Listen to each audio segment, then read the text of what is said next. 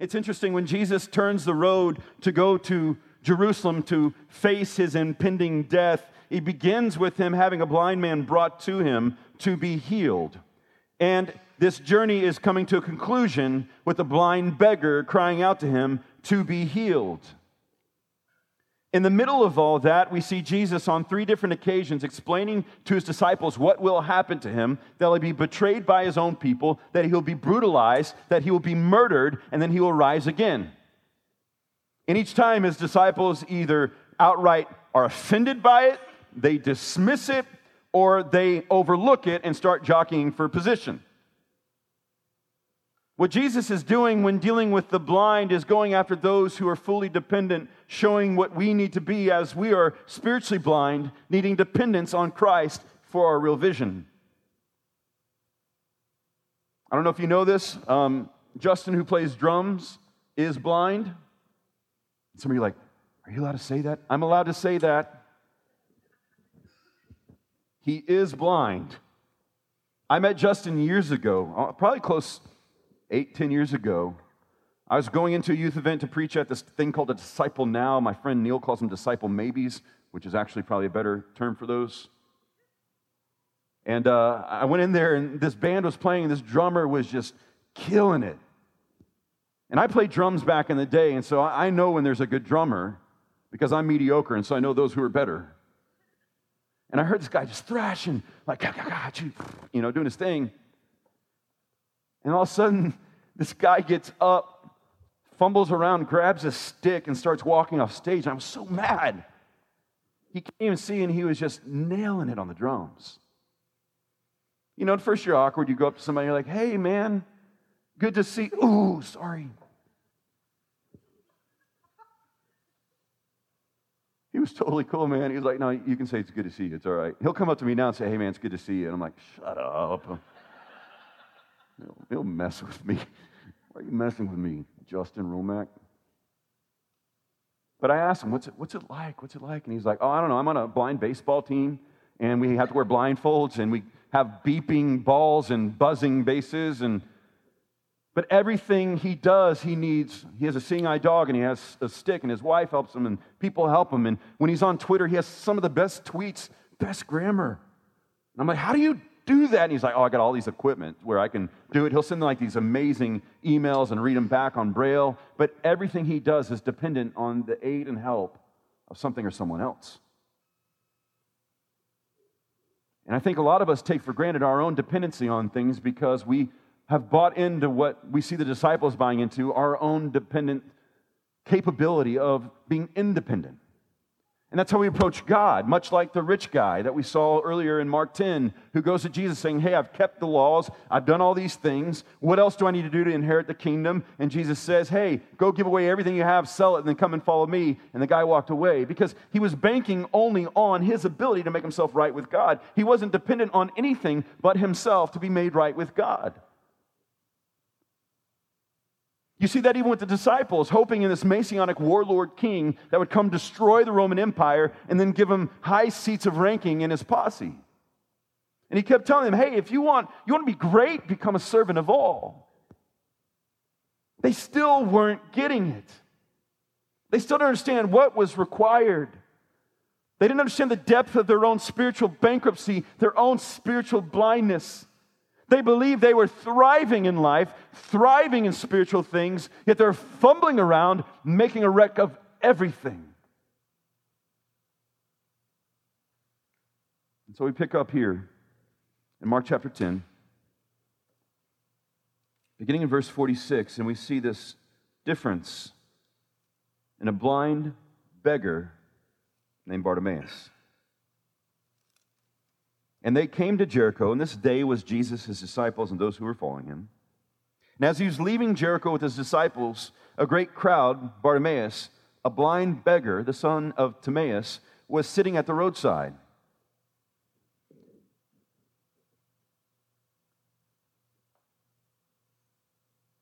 Let's be clear. A blind beggar, especially in this culture, offered no value to anyone. He was marginalized And all he did was consume resources and beg and inconvenience and bother. That's what he had to bring to the table. Nothing. He was bringing nothing. And so I understand kind of the bother around the way people responded, because when he heard that it was Jesus of Nazareth, he began to cry out and say, "Jesus, Son of David, have mercy on me." Jesus, you are the promised Son of David, the Messiah, the one who is coming to rescue your people. Please have mercy on me. Because of sin, it would have been right for this man to be left blind and bankrupt and eventually dead. After all, the wages of sin is death. So this man was reaping the consequence of ongoing sin, not only his own, but the sin of all people.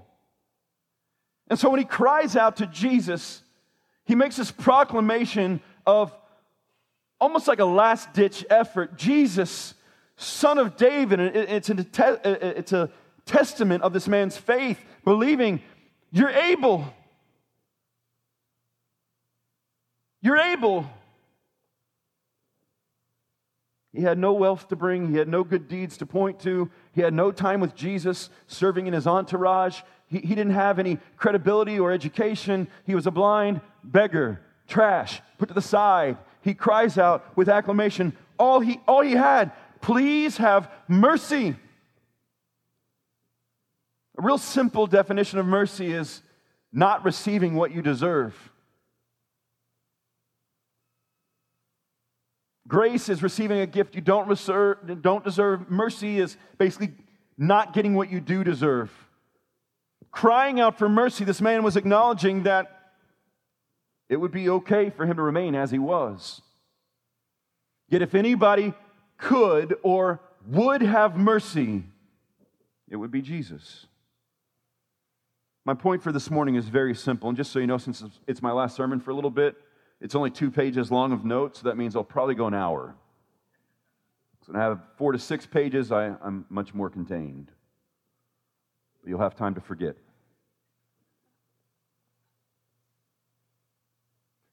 And many rebuked him, telling him to be silent. Rebuke. Hey, moms, you probably understand rebuke. Dad, you understand it a little bit, but moms, you know rebuke. It's not that, hey, cut it out, rebuke. It's kind of that end of the rope, why are you being such a fool? Indignation of, what are you doing?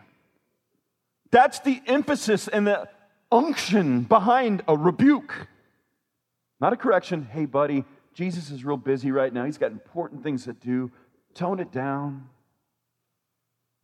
They're rebuking this guy and telling him to be silent. Shut your mouth. Be quiet. He has no time for you. Whatever they're saying, they are correcting him. And so here's how the guy responded. He cries out all the more. Desperate. Not caring what anybody thought. Not caring what it would cost socially. Not caring if he might not look cool. He cried out more to Jesus. Jesus, Son of David, have mercy on me. When you're desperate, you'll cry out. And the truth is, we're all desperate. But for whatever reason, we won't cry out. And Jesus stopped and said, call him. It's interesting how the crowd and those with Jesus changed their demeanor a bit. And they called the blind man, saying to him, take heart, get up, he is calling you. So they went from rebuking this guy to like, okay, well, Jesus wants to talk to you. Come here. I remember the rich guy. The rich guy came up to Jesus, bowed down, called him good, and Jesus is like, why are you calling me good?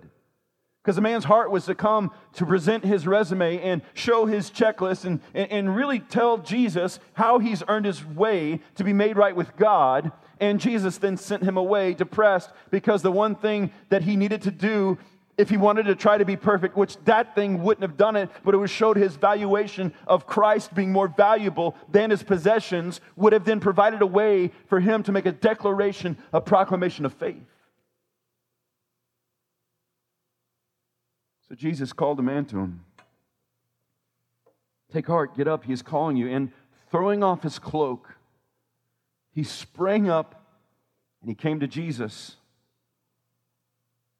And Jesus said to him, what do you want me to do for you? The rich guy was saying, here's what I have done. But Jesus asked this man, what can I do? What do you want me to do for you? What is it that you want?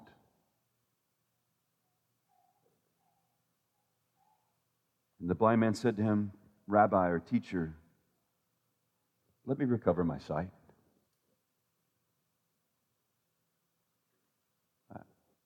I just want to see.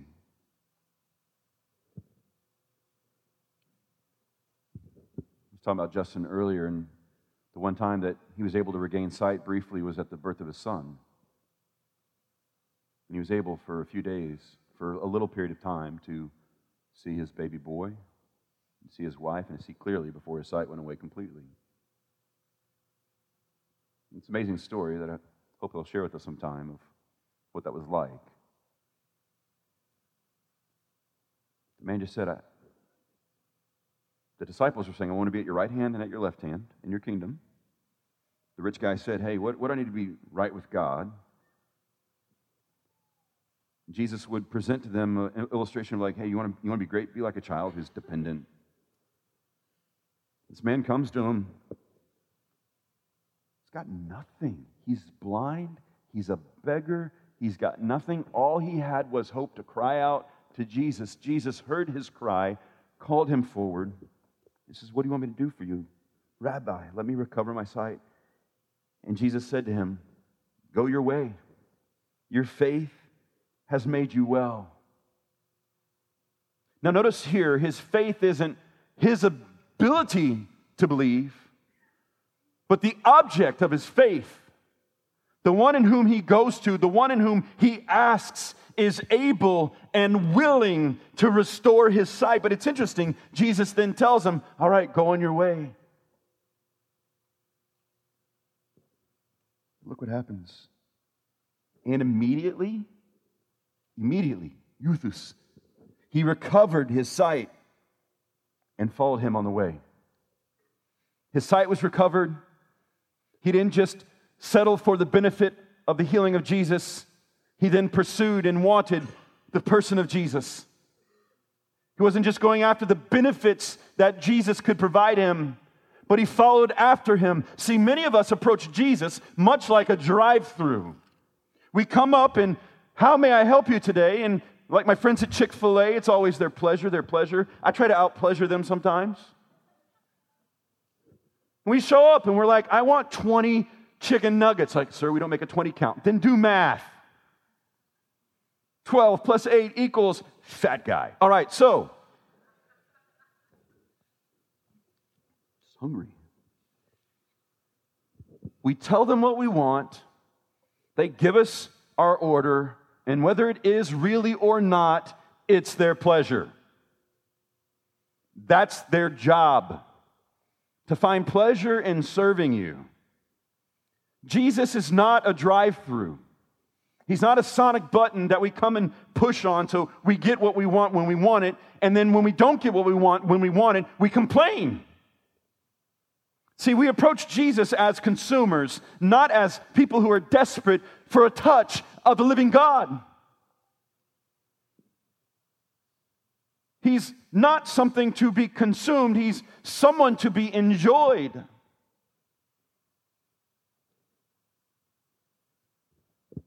The man recovered his sight, and he followed Jesus on the way. I want to make 3 observations here,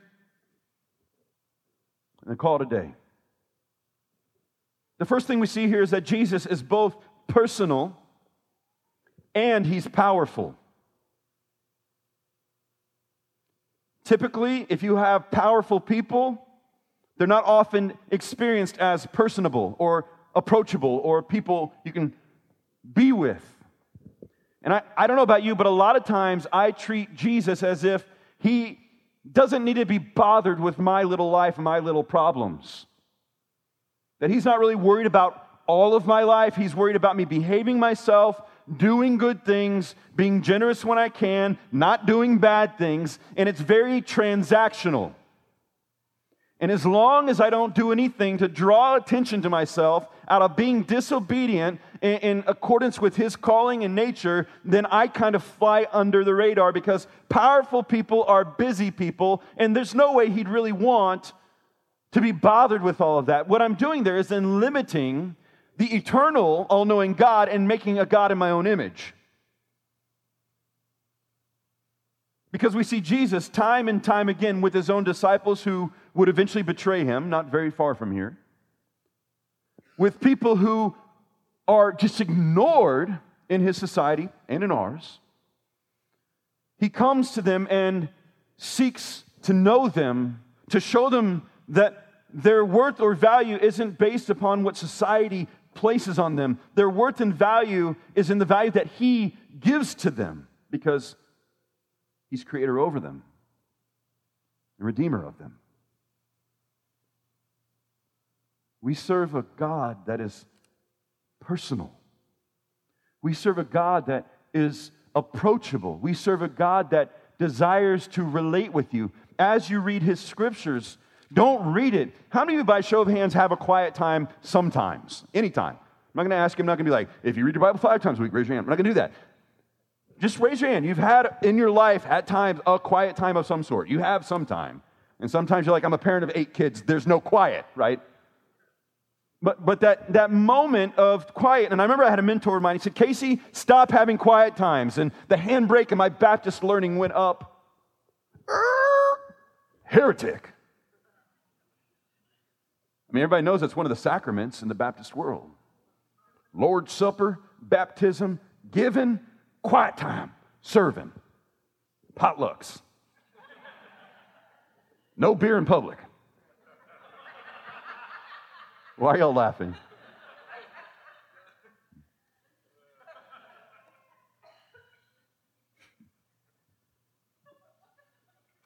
He says, no, don't have a quiet time. Have a not so quiet time where you approach God's scriptures expecting for him to speak to you. Approach the living word of God as a son who is needy to hear from his dad. Don't have a quiet time. Don't whittle away and die like the Pharisees just so you could be right about God things. Go to the living and active word of God that you might be refined, that you might be refreshed, that you might be encouraged, that you might know God. So that when you open your mouth, eternity comes out. When someone loses a husband, you don't just throw cliches and wounds. You can say, I'm so sorry, I love you. But God is mindful and is near.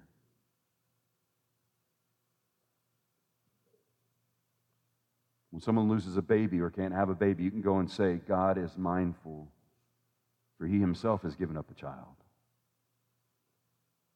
You can point them to hope in the scripture that you can't provide on your own. There are no words at times that we can say, and at times our words fail us. But we have an eternal, personal, powerful Savior who can take the most utter broken things and bring redemption and meaning and purpose and power. He can take dead things and make them alive again. He can take sick things and make them whole. He can take the blind and give them sight. And he does so not so that we feel better about us, but so that we might see the displayed power of God and the care of God for his people. That's what we need. We don't need solutions, we need a Savior. The Jesus we see pausing, being interrupted by this blind beggar, not one that you want to bring to the banquet to try to raise more money from. He goes to the one that's like, why? how will this guy help you at all type of person. Calls him near. Ask him what he wants. He's personal. He's personal. He cares. He proves that he cares by giving his life. And he displays his power by raising his son. He's personal. He's powerful. That's our Jesus. Because Jesus came for the broken and the needy, not for those who have the resume and their life put together. So because he's both personal and powerful, this leads into number 2, is that Jesus really cares about what we want and what we need. The problem is what we want and what we need, when we're not living in a way that we understand the personal connectivity that we have with the God of the Bible, when we don't live in such a way that we acknowledge His nearness, even in horrible situations, we then want things that we believe will make us well outside of Him and His presence. And so it's important to understand that Jesus isn't a slot machine that you put your quarters of good works in, pull it, and hope to win a big jackpot.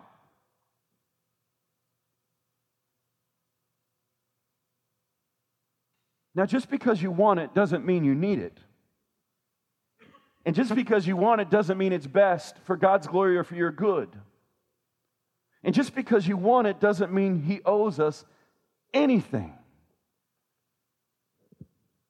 But think about the blind guy. What if Jesus kept walking?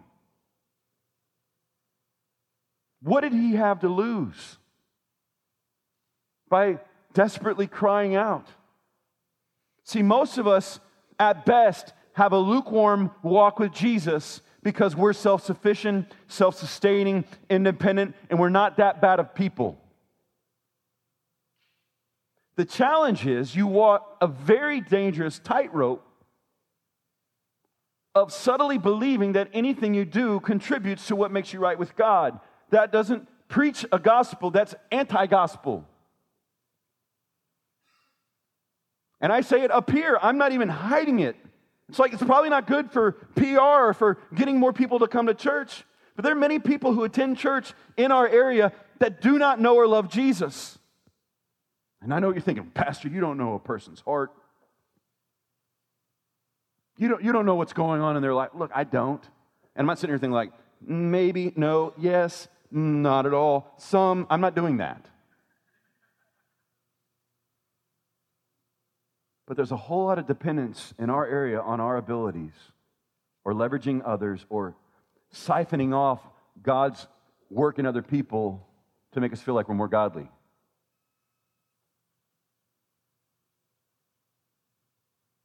Just because your wife is godly and spend times in the Words and might talk to you about it a little bit doesn't mean that's your godliness, men. And vice versa.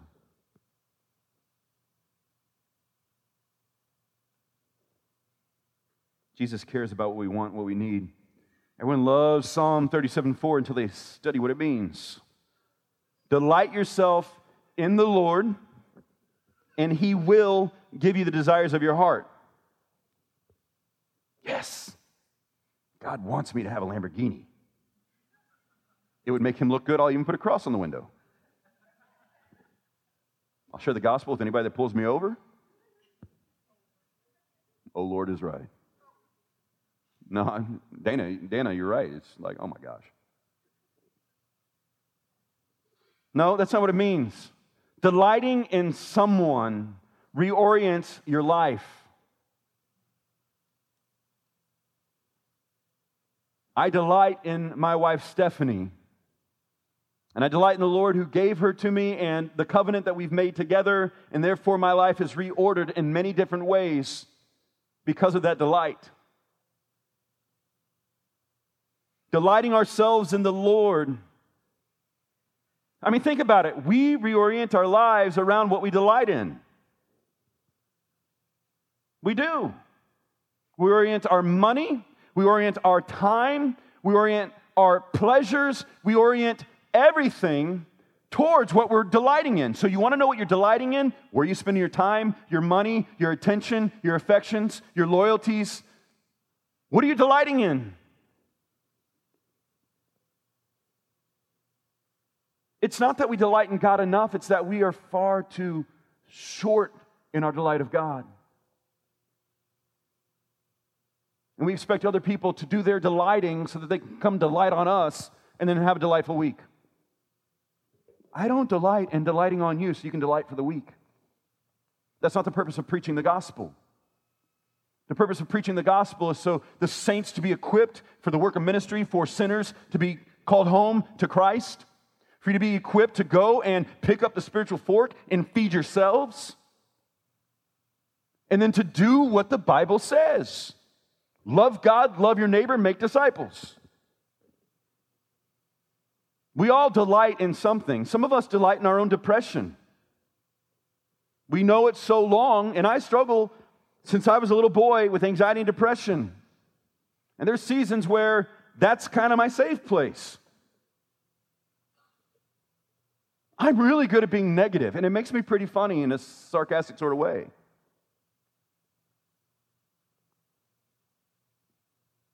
But then I'm not delighting in the Lord. I'm not delighting in the one who uses those seasons so that I can serve Him and others more faithfully.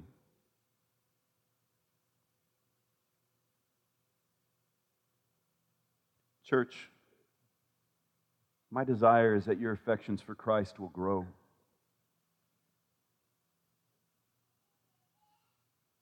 And you can't expect the church staff to do all that for you. We serve a personal and powerful Savior. We serve a Savior that cares about what we want and what we need. I have a mentor, and he saved up enough cash because he's a Dave Ramseyite for a new-to-him BMW. And his church was $35,000 short on their building campaign. And so he prayed about it, he wrote a check, and he bought a 4-door Ford Escort, bright red. He said, every time I looked at that parking lot, I saw a BMW. And he wrote that check to the church, and they had what they needed. Because his delight was in the Lord, not in his possessions. He got a BMW later on, new to him. But he delights in the Lord. He delights in the Lord's work and His kingdom. He orders his life around those things and investing in young punks like me. The same guy that when I was 22 years old, I want to start a nonprofit. I want to be Billy Graham. Don't have the same anointing. Every week I invite people to trust Christ, and people are like, why do they use this sweetbread? Why can't it be more bitter? I don't know.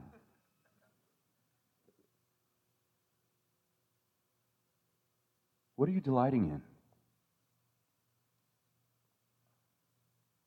Are you coming desperate and needy like a blind beggar? Are you coming proud and upright because of your good works and deeds? Pride leads to destruction. A haughty or arrogant spirit leads to a fall. Jesus knows you're broken, and Jesus knows He's your solution. Ask Him for what you need. And number 3 is this. Jesus is honored when we hope in Him to make us whole, physically, emotionally, spiritually, and to meet our needs. So He's honored when we hope in Him to make us whole and to meet our needs. Basically, to follow Him. So not to transact with Him, not to come receive from Jesus and come back when we need something, but to relate with Jesus and then walk with Him. That's what happened to this blind guy. He came and he got what he asked for, but then he saw there was so much more to have. Has your soul been forgiven and accepted and redeemed by Jesus to the point where you realize, I was blind, now I see. I was bankrupt, now I have it all because of Him. And have you given that value to Him to orient your life, to delight in Him so that you might glorify Him, to show the world who He is by honoring Him with all of your hopes? That when you go to your doctor's appointment, and I'm not one of those people who says don't go to a doctor or take supplements or herbs or whatever to fix your stuff. Sin has its effects. But that everything we do is praiseworthy. That we see it through the lens of whether it's medical help or financial help, whatever, it's ultimately God's providential care over His people.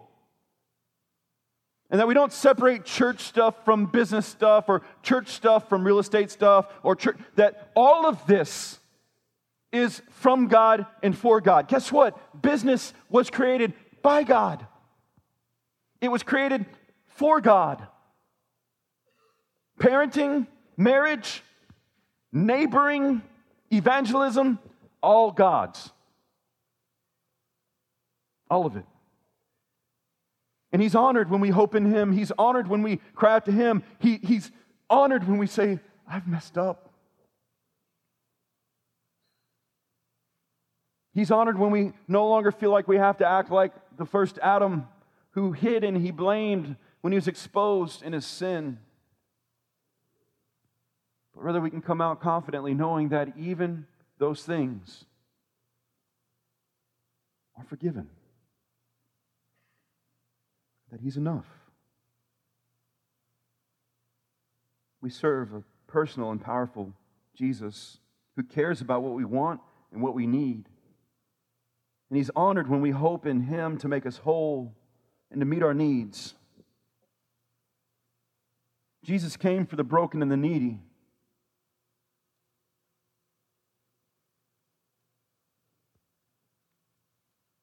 And the invitation of Jesus in Matthew 11:28-30 is the invitation for us today.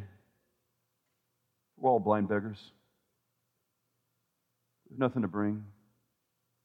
We don't have ability to see on our own. We have nothing to offer. I was recently talking to a brother in faith that dealt with a prolonged season of depression, which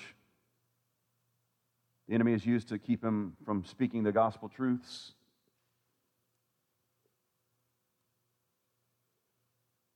I told him, go share it. Because in sharing it, you'll be preaching it to yourself. Go share the gospel. Go share it. Because it's not about your faithfulness, it's about His. It's not about you feeling it, it's about you knowing Him. This is the invitation. Come to me, Jesus, all who labor and are heavy laden and busy and burned out, and I will give you rest. Take my yoke upon you and learn from me. For I am gentle and lowly in heart, and you will find rest for your souls. For my yoke is easy, my burden is light. Is your soul weary? Is your soul bankrupt? Are your eyes spiritually blind? Then come to Jesus. Let's pray.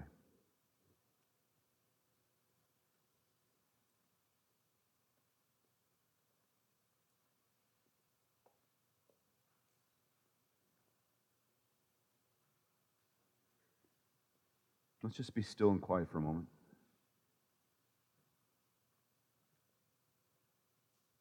I'm less concerned about you evaluating how you feel and want you to prayerfully ask God, how are we?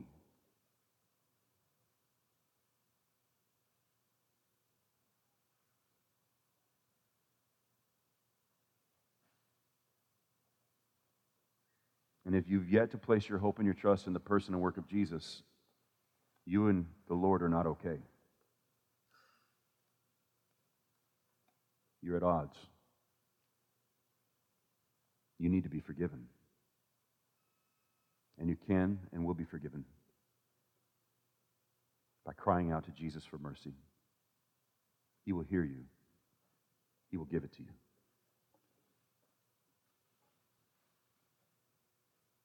Father, we thank you that it's true that while we were yet sinners, Christ Jesus died for us. And His death was not in vain. His death was not the end of an era of a really good prophet.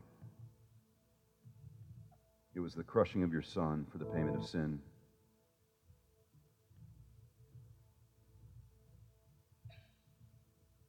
But Lord, in your kindness, you did not see fit to leave him dead, but you rose him from the dead, defeating sin, defeating death, and defeating Satan. Said any man, woman, or child who places their hope and trust in him will be forgiven and accepted by you. Lord, I pray for any man, woman, or child in this room that has yet to cry out to Jesus for mercy.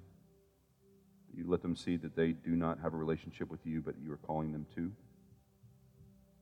And they would come to Jesus. They would hope in Jesus. Father, I pray for my fellow believers here who have been wandering or who haven't been feeling you or who haven't been delighting in you, Lord. I just, as I was preparing for this sermon, Lord, I know that my delight has not been found in you in all things. And it was both convicting and freeing. Lord, conviction is a gift to not happen to push us further in self-absorption, but rather it's like a key unlocking a jail cell, inviting us out to freedom. Your word says, God, in 1 John 1:9, that if we confess our sins, He, Jesus, is faithful and just to forgive us our sins and cleanse us from all unrighteousness. Lord, bring that awareness of that cleansing and that promise here today. Liberate us and free us, Lord, to begin daily pursuing you, knowing you, loving you, serving for you, orienting our lives around your kingdom and not our own. That we might be aware that we all are blind beggars, but you count us as sons and daughters. You do it for your glory and for our good. So as we continue this time, Lord, of honoring you by remembering the life and death of Jesus and the resurrection of Jesus through the Lord's Supper, the promises of this new promise, God, that we would do so with grateful and mindful hearts. And so meet with us, Lord, as we continue this time of worship. We pray in Jesus' name. Amen.